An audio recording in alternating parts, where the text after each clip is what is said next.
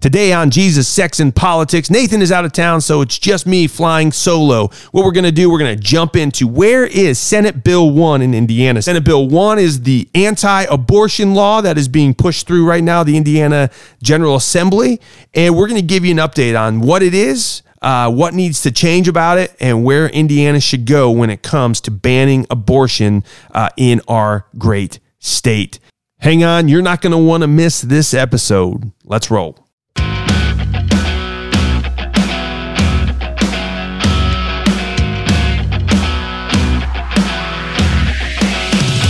Hey, welcome to the Jesus, Sex, and Politics podcast. I'm Micah, and Nathan's out of town, so I'm just going to talk to you all those things the culture doesn't want to talk about. That will probably scare you. So Nathan, as I said in the intro there, he is out of town.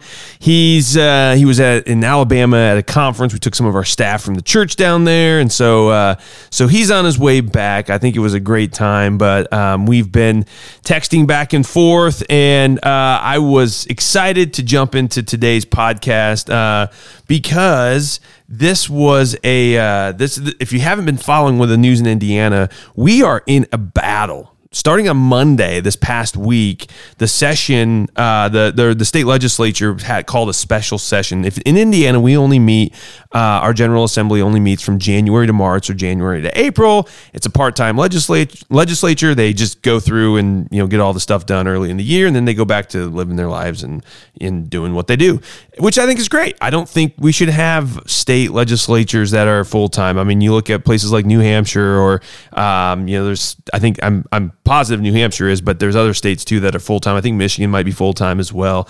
But then you have some states that are biannual. I think Texas might be biannual. So they actually meet every other year, I believe. So anyway, that's in Indiana. That's how we roll here. At the beginning of each year is when our session starts, and then we get things done. But because of the overturning of Roe, praise the Lord, lift that scourge off of America. Now the states get to decide what they're going to do about it. So we are in this battle. And so we initially had a special session called a long time ago because we were going to do a big tax refund, and $1 billion of Hoosier taxpayer money is going back to Hoosiers, which means you're going to get about $250 if you live in Indiana, which I'm like, guys, that doesn't even fill up our gas tank anymore. Like, just keep the money. And how about you, maybe cut our gas tax? I don't know. That'd be 63 cents on the dollar. Like, that would probably go a little bit longer than, $250 that you're going to send back to our bank account. And you're going to say, oh, look how good we are to you. Thank you for giving us back some of our money that you stole from us. That's essentially what I want to tell them. But anyway, that's not where we're going with today's podcast. But that's why the special session was called. And so now, because Roe was overturned, they were saying the leadership said, okay, we're going to address the abortion issue, and we're going to get this figured out in Indiana. So that's where we are. So Monday, the session kicked off, and I had a chance to go down both Monday and Tuesday. I'm going to tell you about both those experiences here, and then we're going to get into where the bill currently stands and some of the arguments, both sensical and nonsensical, on both sides of the issue. So Monday, I went down to the State House, and I didn't necessarily know what to expect. I mean, I kind of had an idea, but it was the pro-abortion. It was a pro-abortion side of things, and so I walked in, and I did a press conference. There was a few other people. There was about 10 of us. Someone from Congressman Jim Banks was there, and myself and some other pro-life conservative leaders in the state. And so we did this press conference. And as I was getting ready to go up to the podium to speak, and all the cameras are there, from all the different news stations and stuff. And I get up there to speak. I hear this screeching sound coming from the other side of the building. And it was where all the pro-abortion people were at. But it was it was a sound that I really had never heard before. And being in the Capitol, that sound it echoes. It echoes all throughout that room. And it kind of got louder and louder and louder. I'm telling you what, it was so demonic sounding. I mean, I leaned over to the lady next to me, and I said, if that doesn't sound like the gates of hell just opened up, and those are the screams of demons mad that we are potentially taking their innocent blood, their child sacrifice from them, I don't know what I don't know what does, if that doesn't sound like demonic screams, I don't know what is, so, and it really was. And the news outlets were like, Pastor Micah Beckwith calls everybody demons. That's not what I said. I said God, think about it this way. The Holy Spirit, God himself speaks through people, right? The Spirit of God will speak through people. It doesn't mean I'm God when he speaks through me. It just means that his Spirit is speaking through me. All right. So I'm not God. I'm just a man, but God is speaking through me. Well, guess what? The other side of the battle, they do the same thing. Demonic spirits also speak through people. Doesn't mean they're demons. It just means that demonic spirits are using them to speak their lies, to scream out their filth. And that's what was happening. And I'm going to tell you right now, if you're a Christian and you're pro-abortion, pro-choice, you're not in alignment with Jesus. I'm telling you, like, pure and simple. Doesn't mean you're not a Christian per se, but it means you're not in alignment with Christ, and you need to get into alignment with Christ. I would tell everybody on either side of the issue, I don't care if you're Republican, Democrat, align yourself with Christ. Align yourself with the truth of God's word. That is the end all be all. I do not care what party you're in. I don't care if you're conservative, liberal. Doesn't matter. You align with Christ and you'll be good. But if you are on the choice side of things, quote unquote, because it's not really a choice, but if you're on that like pro-choice, we'll get into this another time, but how the left confiscates language and changes words around. Like, choice sounds so good, right? Yeah, I'm going to choose to murder my child, but it's choice. It's women's health care, reproductive rights, right? It's like, it's the same thing. Like a wife beater says, I have I have a choice to beat my wife. It's just marriage.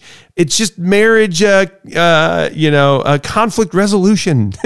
I beat my wife. It's just conflict resolution. Get out of my house, government. We would say, no, you're an idiot and you need to be punished and justice needs to step in and protect your wife, right? That's what we would say. Any rational person would think that. So it's kind of the same argument that the pro-choice, the pro-abortion movement's using is like, hey, it's my body, my choice. So I was down there and all of these pro-abortion people, there's probably close to 700-800 people in the building. I think there was a few hundred more outside the building, but in the building. So they were just screaming. I mean, it was vitriol after just tons of cussing in there were signs that were like, F the government, like, get out of my body, and so some people on that side, they know who I am. And so like I'd walk by people and they'd be flipping me off. And I went around the corner and there was a whole line, probably 50, 60 protesters behind the ropes. And I was kind of in the aisle, just walking the aisle. And I come around the corner and like a couple of them saw me and they're like, F you, preacher man. And they all start booing me and like cussing at me and flipping me off. So me being me, I think it's hilarious. And I love, jumping into a demonic hornet's nest and just bringing the truth of God like a hammer down on them. Right. And so I just, I'm a little cocky sometimes. So I just smile real big and I start blowing them all kisses. I'm like, mwah, mwah. I'm like, my hands going up just like a queen would do or something, just blowing kisses. And I just made them mad. It was almost like, they just, wanted to jump over those ropes and, pound me. But anyway, that was kind of the day. I'll tell you about a conversation that I had with a couple ladies as I was walking by. There's that preacher man. He's doing those videos. I hear him say that. So I stop and say, hey, what's going on, guys? How are you? And they kind of are shocked. I think they stopped. Like, well, you're that preacher, aren't you? And I'm like, yeah, I preach. I tell people the truth of God's word. That's what I like to do. That's what I do, and they, and so one of the ladies was, she just started, she's like, I've been to your church before and you're Pastor Nathan. Now Nathan's not here to defend himself. And I haven't even told Nathan the story yet. So, he's probably here. You'll hear it on Jesus, Sex and Politics, but your Pastor Nathan kicked me out. And then she goes in and she tells the story. And I very quickly realized like Nathan would not have kicked her out. She got offended over something Nathan was preaching from the word of God. And she took offense to that and left. But she had a daughter there too. She had probably about 15-year-old daughter. And the daughter actually at one point during the conversation, because I was, standing for pro-life and defending life in the womb and outside the womb. And she's like, you don't get to have an opinion because you're not a woman. So this is what I do. Just so you guys know, this is how I roll. I just play by their rules. Okay. So you got to know the rules of the left. Okay, so that you can play by the rules of the left, so that you can defeat the left. Okay, so this is how you roll. Know your friends, keep your friends close and your enemies closer, right? So I love studying the rules of engagement for the left, because they have sacred things. They have sacraments. They have things that you're not allowed to, that you cannot touch because it's sacred. One of those things is your gender. And if you want to assume that you're a different gender than what biologically, you are, then you have a right to do that. And so when this young girl said, "You don't have a right to have an opinion on abortion because you're not a woman," I said, "Well, good news. I identify as a woman today." And she stopped and jumped back and just kind of was a little shocked. And her mom was also a little shocked too. And they couldn't, I think they were trying to figure out if I was messing with them or what.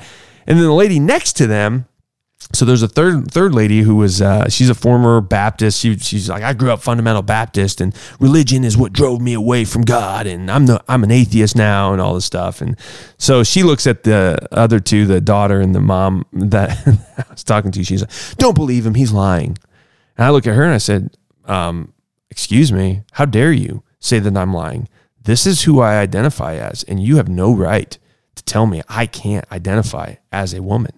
And she's like, "Well, are you?" I said, "Yeah, I'm going to identify as a woman right now. I'm identifying as a woman so I can speak out on behalf of women like myself everywhere."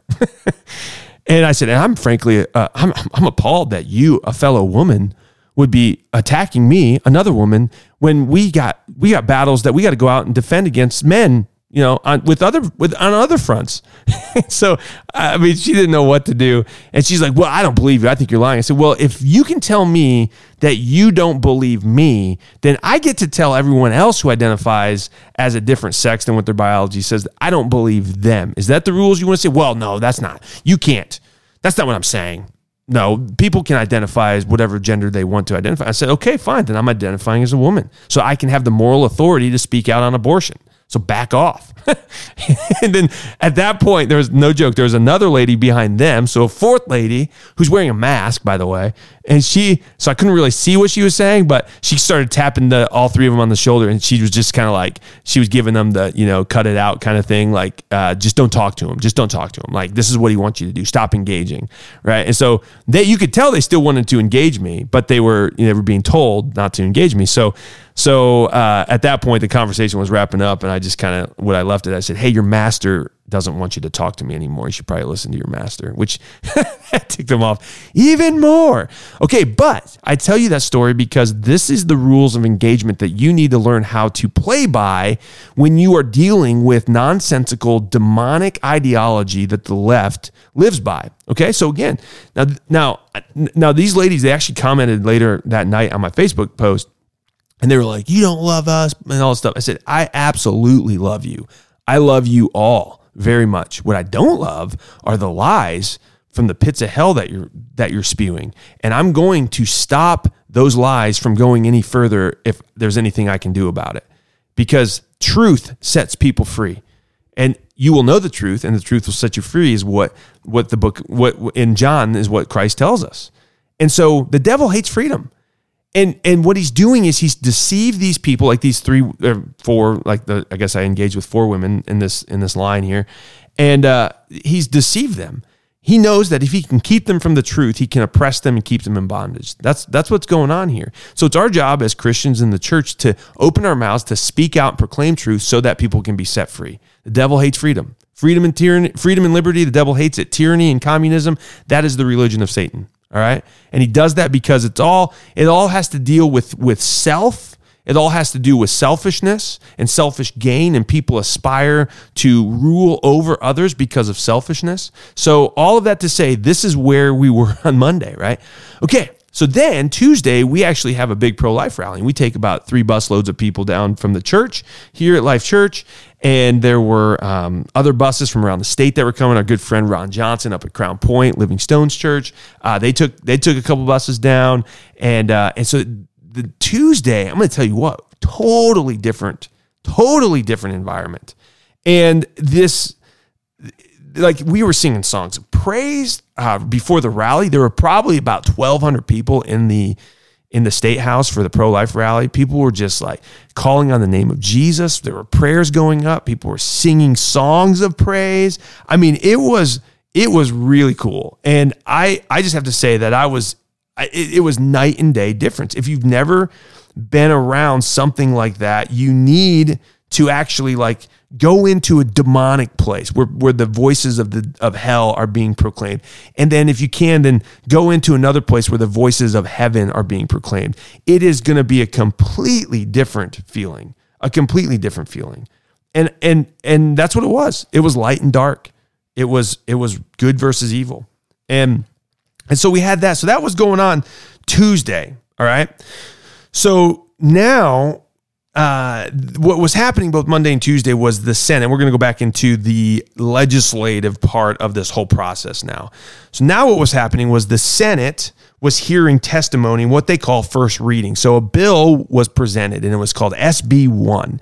And the funny thing is, leave it to Republicans to tick off everybody, supermajority Republican legislature in Indiana, and they can't make anybody happy. The one thing that on Monday that the pro-lifers who were down there and the pro-abortion people who were down there, and then on Tuesday for the pro-life rally, same thing. There were some pro-abortion people that were protesting as well. But if you would have asked everybody both days, Monday and Tuesday, if they liked Senate Bill 1, everybody would have said, no, we hate it. Which, this is when I'm trying to coach my, Republican friends. And I say, guys, what are you doing? Stop pandering to the left.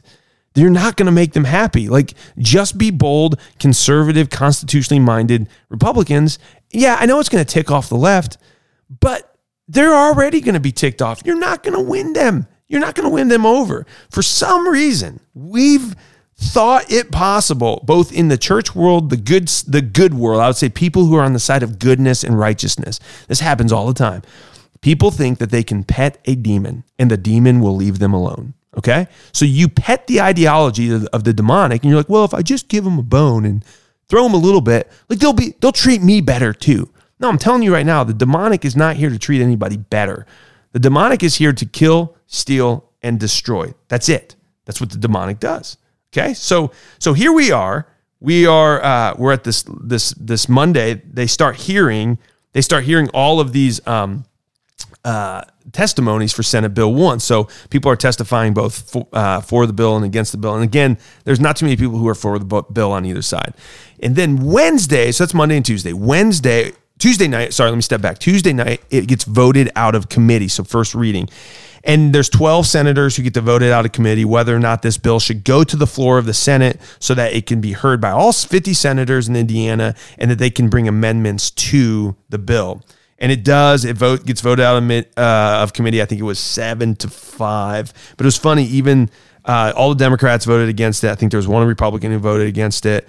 The Republicans who did vote for it, even a lot of them said, we hate this bill. It's a terrible bill. We're only voting for it because we want to get it to the floor so that we can amend it on the floor. And I'm just like, well, it'd been better if you guys would have written a better bill and just brought that to the committee, and we could have just started from something good instead of, they do this all the time. This is, if you can tell my frustration, it's like, this happens more often than not when it's just get it into committee. It's kind of like when Nancy Pelosi said, we just got to pass the bill to find out what's in it, right? They always seem to like just say, well, we'll fix it as we go. But how many of you are listening? If I can get an amen, if you're in your car listening to this or at the gym listening to this, just say amen if you believe this. How many know that the government doesn't do a good job of going back and righting the wrongs that it perpetrated? like the government is not good at fixing its own mistakes. If anything, it just continues to build on its own mistakes and make it worse over time. The 9 most terrifying words in the English language, as Ronald Reagan liked to say, are I'm here with the government, or I'm with the government and I'm here to help. 9 most terrifying words in the English language. And that's so true. So you have government saying, well, if we can just get it to the Senate floor, we'll fix it. Well, okay, I don't think that's going to happen. But that's where we are. So that was Wednesday, and then yesterday, Thursday, we saw this bill come to the floor for amendments. And this bill at the time, it had no enforcement mechanisms. It outlawed abortion. What Senate Bill 1 does is it outlaws abortion, except for in the case of rape and incest, except for in the case of the life of the mother, at 0 weeks. But it says that we're going to ban abortion at 0 weeks. But here's the caveat with it. there's no enforcement mechanism. So Senate Bill really had no way to enforce it. So people could have still gotten abortions, and it's like, well, technically you're breaking the law. Okay, what are you going to do about it, government? Well, we can't really do anything about it because the statute doesn't have any enforcement mechanism. So that was a bill that was kind of just lip service to the pro-life community, all while trying to toe the line and make the liberal leftist community happy. And in so doing, they didn't make anybody happy. So here we are. That's sort of an update. So now, last night, Thursday night, late into the night, the senators heard 63 amendments to this bill. Okay, 63 amendments. A couple good amendments. There was an amendment that did pass, and that was amendment number 3 brought by Senator Freeman, and that actually gave the Attorney General concurrent jurisdiction. Now, let me just talk about that one just for a second, because amendment number 3 is with concurrent jurisdiction. It basically says that if a prosecutor in a county in Indiana is not going to prosecute a lawbreaker for breaking the law and going through with abortion after this bill has gone into law, then the Attorney General can come in and actually enforce the law. Now, on face value, I think you would say, okay, that's good. If we have a liberal leftist prosecutor who, like we have one in Indianapolis right now from Marion County, his name's Ryan Mears. He's a leftist. He's already publicly come out and said that he's not going to prosecute any abortion cases, even if the legislature passes an abortion ban. So that's kind of where this bill came from. But this is where you need to be careful, because think about it. If you had a really bad leftist attorney general, that's where you always have to go. Your mind always needs to go to what happens if somebody who is not good gets this type of power. Okay. So that's where my mind goes. So attorney general right now his name is Todd Rokita, good constitutional conservative. He's kind of a Trump-esque kind of guy, just, says what he's thinking and doesn't care who he ticks off, which I like that. I wish we had more people like that. But he understands his constitutional authority. We actually had him into our church a couple weeks ago for a town hall that he did. And he just, everything that he would come back to, you'd have parents that were saying, do something about CRT in the schools. Like, get it out of the schools. Okay. Which is a great issue. Like, I want all the CRT crap out of the schools. But to Todd Rokita's credit, what he would say is like, I can't. I don't have the constitutional authority to go in and remove that. There has to be certain things that have to happen before I can actually do anything about that. And so everything that Todd Rokita did, he came back to, well, my constitutional authority is this. And if you want me to have more authority, then you're going to have to go to the legislature and you're going to have to make law that gives me more authority to do that. Okay. So I appreciated that a ton. And I know it would be nice just to say, give somebody all the power to go in and fix it. That's great when that person's a good person. But the problem is you give that person all the power to go in and fix it. Well, then the next person who comes after that person doesn't have power or doesn't have a good heart and takes all that power and abuses it. There was a famous Roman. His name was Lucius Cincinnatus. And this was probably, I think it was in the 458 BC, I believe. Don't hold me to that, but I believe that's about the time this occurred. And the Romans were trying to gain their foothold. They hadn't become this superpower yet, but they had a Senate, okay, and they were fighting a tribal people. But it wasn't going well. And there was this clause in the Roman Senate where they could give dictatorial power to one person for 6 months to go in a state of emergency. And there was this farmer, his name was Cincinnatus. And so the Senate, he was also a senator too, but they voted, they said, okay, we're going to vote to give Cincinnatus this authority to go in as a dictator, to do whatever he needs to do, to spend whatever he needs to spend to take out our enemy. Now, the question was always, will Cincinnatus give back the power? That was what people didn't know, because once you have that much power, absolute or power corrupts and absolute power corrupts absolutely. So what people didn't know was if Cincinnatus would actually give up the power and return Rome to a republic, or would it stay in a dictatorship? So the Senate says, well, we're in a dire times, desperate times call for desperate measures. So they vote to give Cincinnatus this power. So they give it to him. Cincinnatus now has dictatorial power. He goes in, he crushes this enemy. He wipes him off the face of the earth. He does what needs to be done. And he comes back 15 days later after he changes everything. And he ends up giving the power back to the Senate. And he kind of establishes his name in history as this guy who really had a good heart when it came to wielding absolute power. And if you go to our founding fathers, George Washington was a member of an order, and it was called the Order of Cincinnatus. And it was leaders who understood that power corrupts and absolute power corrupts absolutely.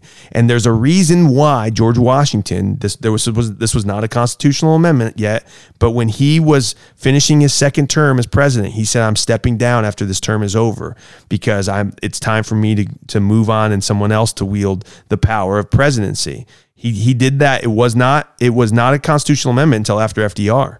And so George Washington, though, understood the heart of a Cincinnatus.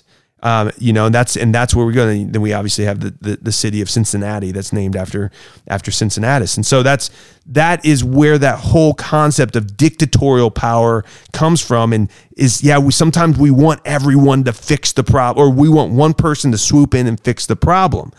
But the problem with that is most of the time that one person, when he or she gets the power to fix it, they don't give it back. And it just begins to spiral out of control faster and faster and faster and faster. That's why you have to be really careful. So I tell you that story to say, when you're looking at Amendment number 3, the Attorney General, you're giving him more power. That's great when you have a great Attorney General, but I don't want... Fast forward down, we're going to have a gun battle. We will always have a gun battle coming. I mean, leftists want to take our guns away from us. Beto O'Rourke has said as much. They do not want you to have guns. We know that guns are imperative for the defense of our freedom and liberty. If you are a law-abiding citizen, you should own a gun to defend your property, your family, but ultimately your liberty against tyranny. And so let's just play this out. Let's just say that, the federal government or the state government even passes a law that says you're not allowed to own a gun anymore. Well, then you get a prosecutor or a sheriff in a county in Indiana that says, you know what? That's not constitutional. We're going to honor what our founders thought about everyone's inalienable rights. The first 10 amendments, the Bill of Rights, those are non-negotiable rights. You can't change those. Those rights are those are God-given, inalienable rights. You can't change them. We should never touch those ever. And so if the government comes in and says we're going to take away your Second Amendment rights, well, I expect good sheriffs and good prosecutors around the country to say no, not in my county. So if you have a bad attorney general and you have a good prosecutor saying we're going to hold up and we're not going to follow through on this unconstitutional edict to take people's guns. Now you're going to have an attorney general that feels that they have the authority to step in and usurp the power of a prosecutor or a sheriff and go, exercise tyranny. So that's why I tell you this, because you got to be careful when you read these amendments. I know it's a good amendment from the perspective of we want to outlaw abortion, but we need to make sure that there's protections in that. It gives a very narrow scope to the Attorney General. I think right now, from what I saw, it actually gives a larger scope to the Attorney General than it should. So we need our legislators to narrow the scope and say, hey, this is only in the context of abortion. And I know that might be a hard sell, but that's what you got to do. You do not want to give more power than necessary to the Attorney General. So anyway, so that's Amendment 3. And then you had Amendment 58, I believe, and that was the amendment to remove rape and incest from Senate Bill 1. All right, so as it came out of committee, it carved out exceptions. People could have exceptions for rape and incest. So seemingly, this is what would happen if this bill passes into law as is. Someone could just say, "Hey, I was raped." And I want to have an abortion. They could walk into an abortion clinic and or into a hospital and say I was raped and give me an abortion. There was really no mechanism to follow up. They don't have to file a police report right now. The way that the bill was written is that there's an affidavit that needs to be signed and it needs to be notarized. Okay, so but you could seemingly have a Planned Parenthood say, or a doctor at a Planned Parenthood say, hey, I'm a notary notary public. And they could say, I'm just going to sign it for you. And just don't tell anybody. Now there's severe consequences for that's perjury. And if they get caught and found out, and if it can be proved in the court of law, there'll be consequences for that. But I mean, people could just lie all day long, and they could just go in and say I was raped, and you could have a sympathetic, abortionist that says, no, we're going to keep doing abortions, and we're going to violate the law, and bygones be bygones, and come hell or high water, I'm not backing down. So that's kind of there. So again, that's where the bill was at. So Amendment 58 would actually make that not happen, because it would say, hey, we're not going to carve out rape and incest exceptions. And I know that some people think that that's a real cruel thing to do. And listen, I'm not downplaying the pain and the horrific torment that happens when a child or a person goes through a rape and has to carry a child to term. Like, that is, I hope that never happens to another soul on the face of the earth ever again. That is wickedness upon wickedness. But you don't fix a problem by victimizing another person. I know multiple people who have been conceived out of rape. And if this bill passes and we say, no, it's illegal to have an abortion, except for a rape victim, if you're conceived out of rape, then your life doesn't have any value, is what you're saying. And how do you look at these beautiful people who are now living amazing lives that God is now using and blessing, and so much redemption? We have a story about that at our church. There's a lady, she wrote her testimony. It was published in the Hamilton County Reporter. Her name is Tori Dawson. Tori has an amazing, powerful testimony. She conceived out of a rape, but went through. Everyone was telling her, get an abortion, get an abortion, get an abortion. But she said, no, I'm not going to do that. I'm going to carry this baby to term. She did. She had a beautiful baby girl. That was 18 years ago. Her baby girl is now 18. Also a thriving member in the community here at our church as well. Both of them are doing great things for the Lord. It's an amazing story of God's redemption. Tori has married an amazing guy.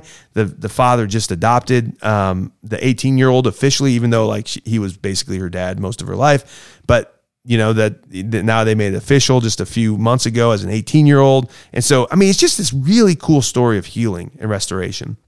And I asked Tori, I said, when you look at, your daughter, does it bring back traumatic, visions of the rape and everything like that? She said, oh no.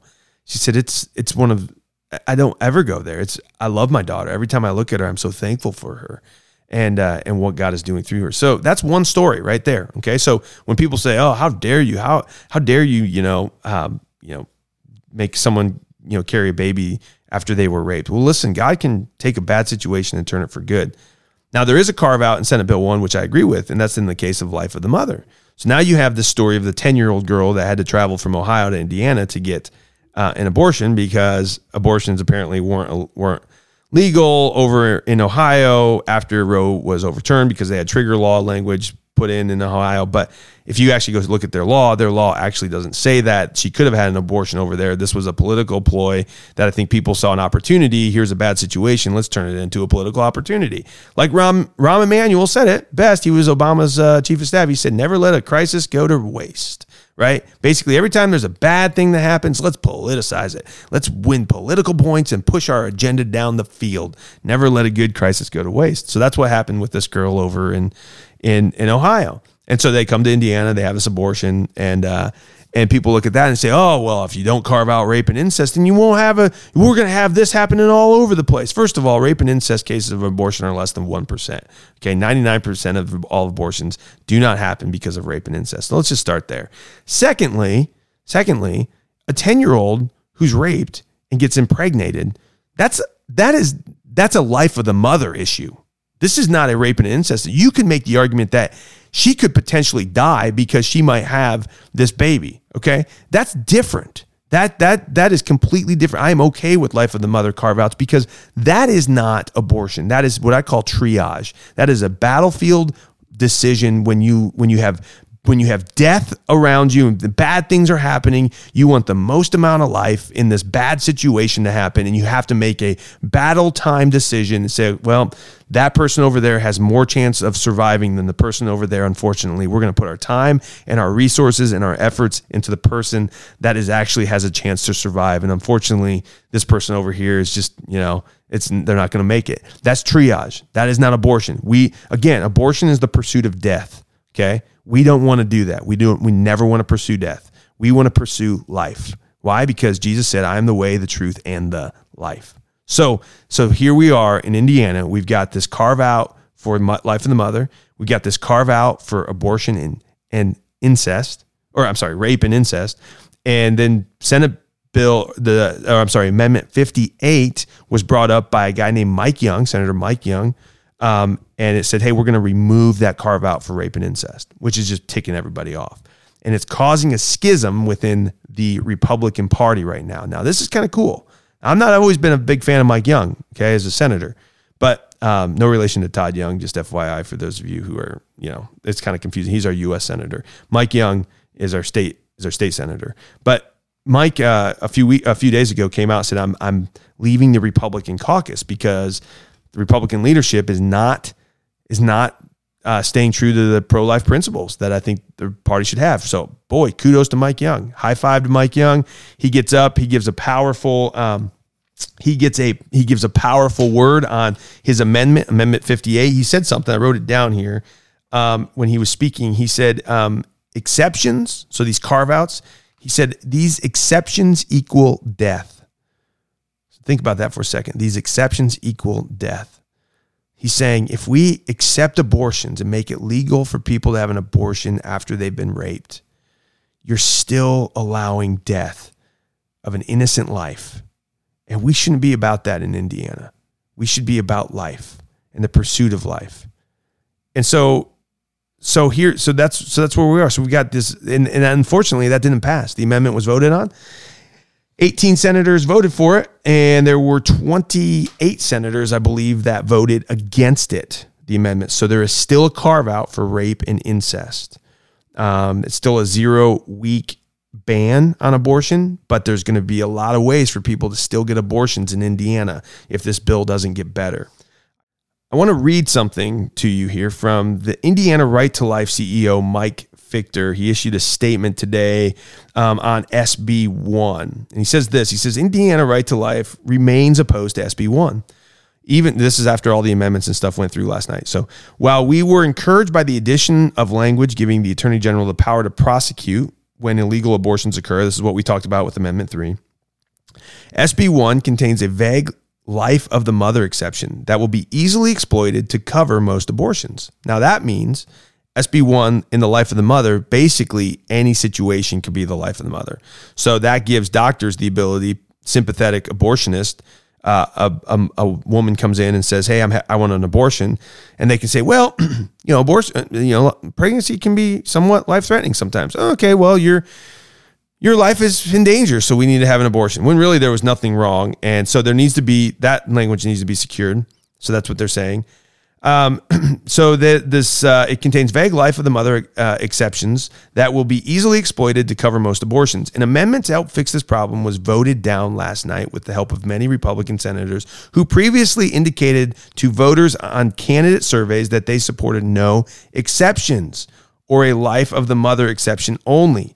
SB 1 lacks any requirement that claims of rape be reported to police. So we talked about this. They don't have to report it to police, denying women the help they need while allowing perpetrators to escape justice and seek other victims. In addition, SB 1 redefines abortion so that the intentional killing of a fully alive unborn child with severe disabilities will no longer be considered an abortion under Indiana law. We'll come back to that. This changing of definitions will open the floodgates for funding of these types of procedures while creating a bypass of Indiana's ban on discriminatory abortions based solely on disability and a bypass of Indiana's ban on trafficking of aborted fetal body parts, all because the killing of these children will no longer be called abortions under the law. To anyone who might claim this is an abortion ban, we would simply point to the section of SB 1 referencing new rules for existing and future abortion clinics in Indiana. We did not wait 50 years for the full reversal of Roe v. Wade for this. We stand opposed to SB 1. Good on Mike Fichter, because sometimes Right to Life has been a little squishy when it comes to standing boldly, and they've tried to work with legislators and leadership, and they've kind of kept silent just so that they can, say, well, we're going to have to work with these guys down the road. We don't want to tick them off too much. Well, I think Mike Fichter's kind of had enough of that. I think he's saying, nope, we've waited 50 years and we need you guys to act and do what you said you were going to do. I want to say that he said there were many Republican senators who previously indicated to voters on candidate surveys that they supported no exceptions or just the life of the mother exception only. Again, what I said, I'm all for my life of the mother exception because that's not abortion. That's triage. But now you have Republicans who are backpedaling, and they're saying, oh, well, that's not me. Literally, somebody told Mike Victor, one of our lawmakers, the other day, he said, well, Mike, I've always been really pro-life, but I'm finding out that my constituency is less pro-life than I thought they were. And so thanks for all your support and the money and the door knockers and all the help throughout the years, but go pound sand because I'm not really going to do what I told you I was going to do. That's essentially what he was saying. So anyway, also I love this idea that SB1, or I love the idea that Mike Victor is hitting on. He's exposing something that the left do often. He says it lacks any requirement, it redefines abortion. Now the left and their tactics are always redefining words. They've redefined words like marriage. They've redefined words like racism and bigotry. They've made up words like woke. All right. So, I mean, they are constantly redefining what a word means. And here they're doing that in this bill. They're redefining what an abortion means, because that way people can technically not have an abortion while all having abortion because we've redefined the word and we're not actually calling it an abortion. Okay. See where this is going? So all that to say, this is not a good law. I think Mike lays it out. I want to also look at this idea that you can abort children in this law that have disabilities. Now, I don't know if you guys saw my post a few weeks ago on my Facebook, but Ana Navarro, she was a former guest or a former host of The View. Don't get me started on The View. Sue The View, by the way. Charlie Kirk, go after The View. If you haven't been following that, just Google Sue The View. And Charlie Kirk is letting the ladies of The View have it because they were idiots and they basically slandered all the good students in the Turning Point world. That's a whole nother thing. But Ana Navarro, who used to be a host on The View, she actually she said, this was so funny to watch. I mean, it wasn't funny. It was sad, but it was funny to see the reaction of the CNN anchor. But she was making an argument right after, it was a day or two after Roe had been overturned. And she says, I have family members who are disabled. My brother's disabled, mentally disabled. My step-granddaughter and my step-grandson are also mentally disabled. And it's very hard to raise mentally disabled children. And it's put a financial strain on our family. It's put a emotional strain on our family. And we need to make sure abortion is still legal so that this doesn't happen to other families. Okay, so I don't know if you caught this. What she was pushing was a thing called eugenics. Okay, we are looking at the person. We are looking at the defects of a person. We're saying, we don't like those defects, so we're going to kill that baby in the womb because we just don't want that to populate our society. And God forbid they procreate and actually have more children that also have more severe disabilities. That's the left for you. Okay. America, are you listening? That is the left. This is not rational people. And that goes back to what I said at the beginning. This is straight up demonic. There's nothing else about it. It's demonic. The demons have always gone after the most innocent of life among us. They do it in the womb, children in the womb, and they go after the innocent, the disabled, those who, I don't know if you've met anyone or have children that have disabilities or, they're autistic or they have Down syndrome or they are some of the most amazing people that this world has to offer. People with Down syndrome, they come into rooms, they light up rooms. If you've never followed Tim Tebow's organization called A Night to Shine, it's a prom. It's a special needs prom. It's amazing. These like I used to, the former church I worked at, we used to do these, and I mean you could stay in that environment the whole night dancing with these amazing people because they just have the joy of the Lord all over them. And so there's that. And then people with autism, some of the most brilliant minds come out of people who seemingly don't function normally the way that most normal people do, but some of the most amazing technological and advances that we have in America have come because of these incredible autistic minds. So what would the world not have if we didn't have, the Stephen Hawkins of the world, or the Albert Einsteins of the world, who, he was on the spectrum. And, this is the left. This is why I'm so passionate about standing for life, because this has got to end.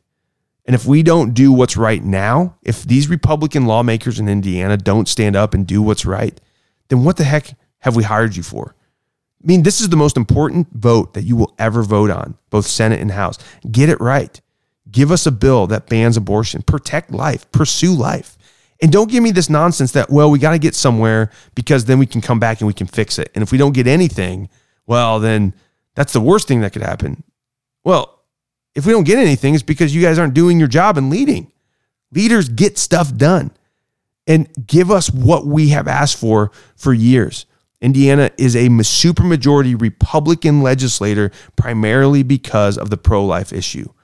The Right to Life has supported candidates and fundraised for candidates, and candidates have ridden the wave of successful campaigns on the backs of pro-life organizations for years. Now step up and do what's right. Be able to stand before the Lord someday and say, I did what was right in your eyes and nobody else's. If you can do that, that's what matters. Now, it might cost you. It might cost you. And going back to Mike Young, Senator Mike Young, who brought Amendment 58 that was killed, that was voted down by 28 senators that seemingly don't want to protect the value of children who have been raped, conceived out of rape. But Mike Young said this. He said, 246 years ago, there were men who had to consider what they were doing because they were laying down their sacred honor. They were laying down their life, their property. They were putting targets on their back when they signed the Declaration of Independence. And they said to King George, they said, you know what? Come and get us. This is worth it. Cost some of them everything. Some of them were killed. Some of them were tortured. Property was burned. But they said, we're going to do it anyway. That's the type of leadership we need now in America. That's the type of leadership we need now in Indiana.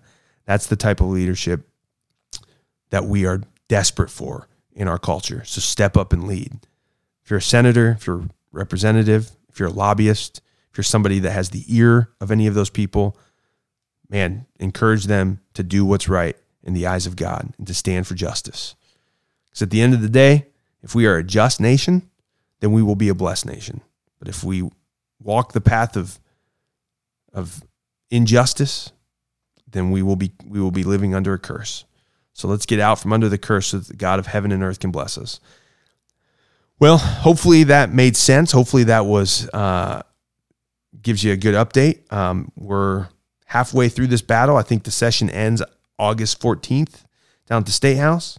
So we got another couple weeks here, and we're going to be praying that we get this abortion scourge lifted from the state of Indiana. So, and by the way, if you're on the left and you're listening to this, or if you want to say like, well, you guys are only pro-birthers, you only care about the baby until it's born.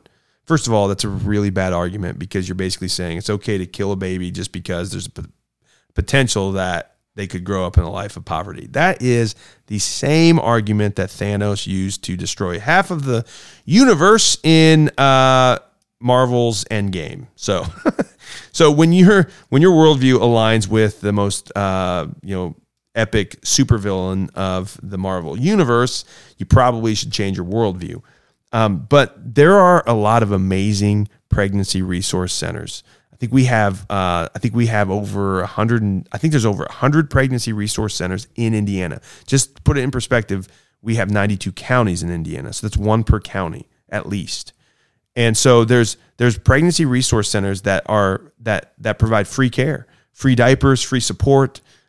People like me in our church, we support the Pregnancy Resource Center so that they can give to those who are in need. They don't have to charge them to go in and get an ultrasound, to go in and get formula and diapers and counseling and help. There is help. If you're in a desperate situation, we want you to know we got you. Yes, you're not going to be able to end the life of your baby, but trust me, you don't want that on you. My mom, and she would be happy if I share this because she shared this publicly. My mom had an abortion.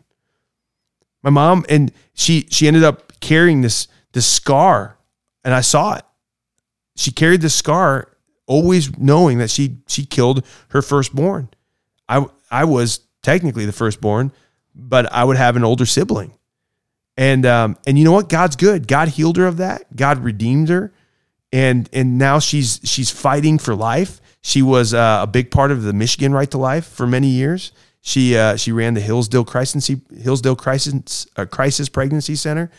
So know that if you're in that same situation, don't compile a desperate time with a bad decision, because all that's going to lead you to is more desperation.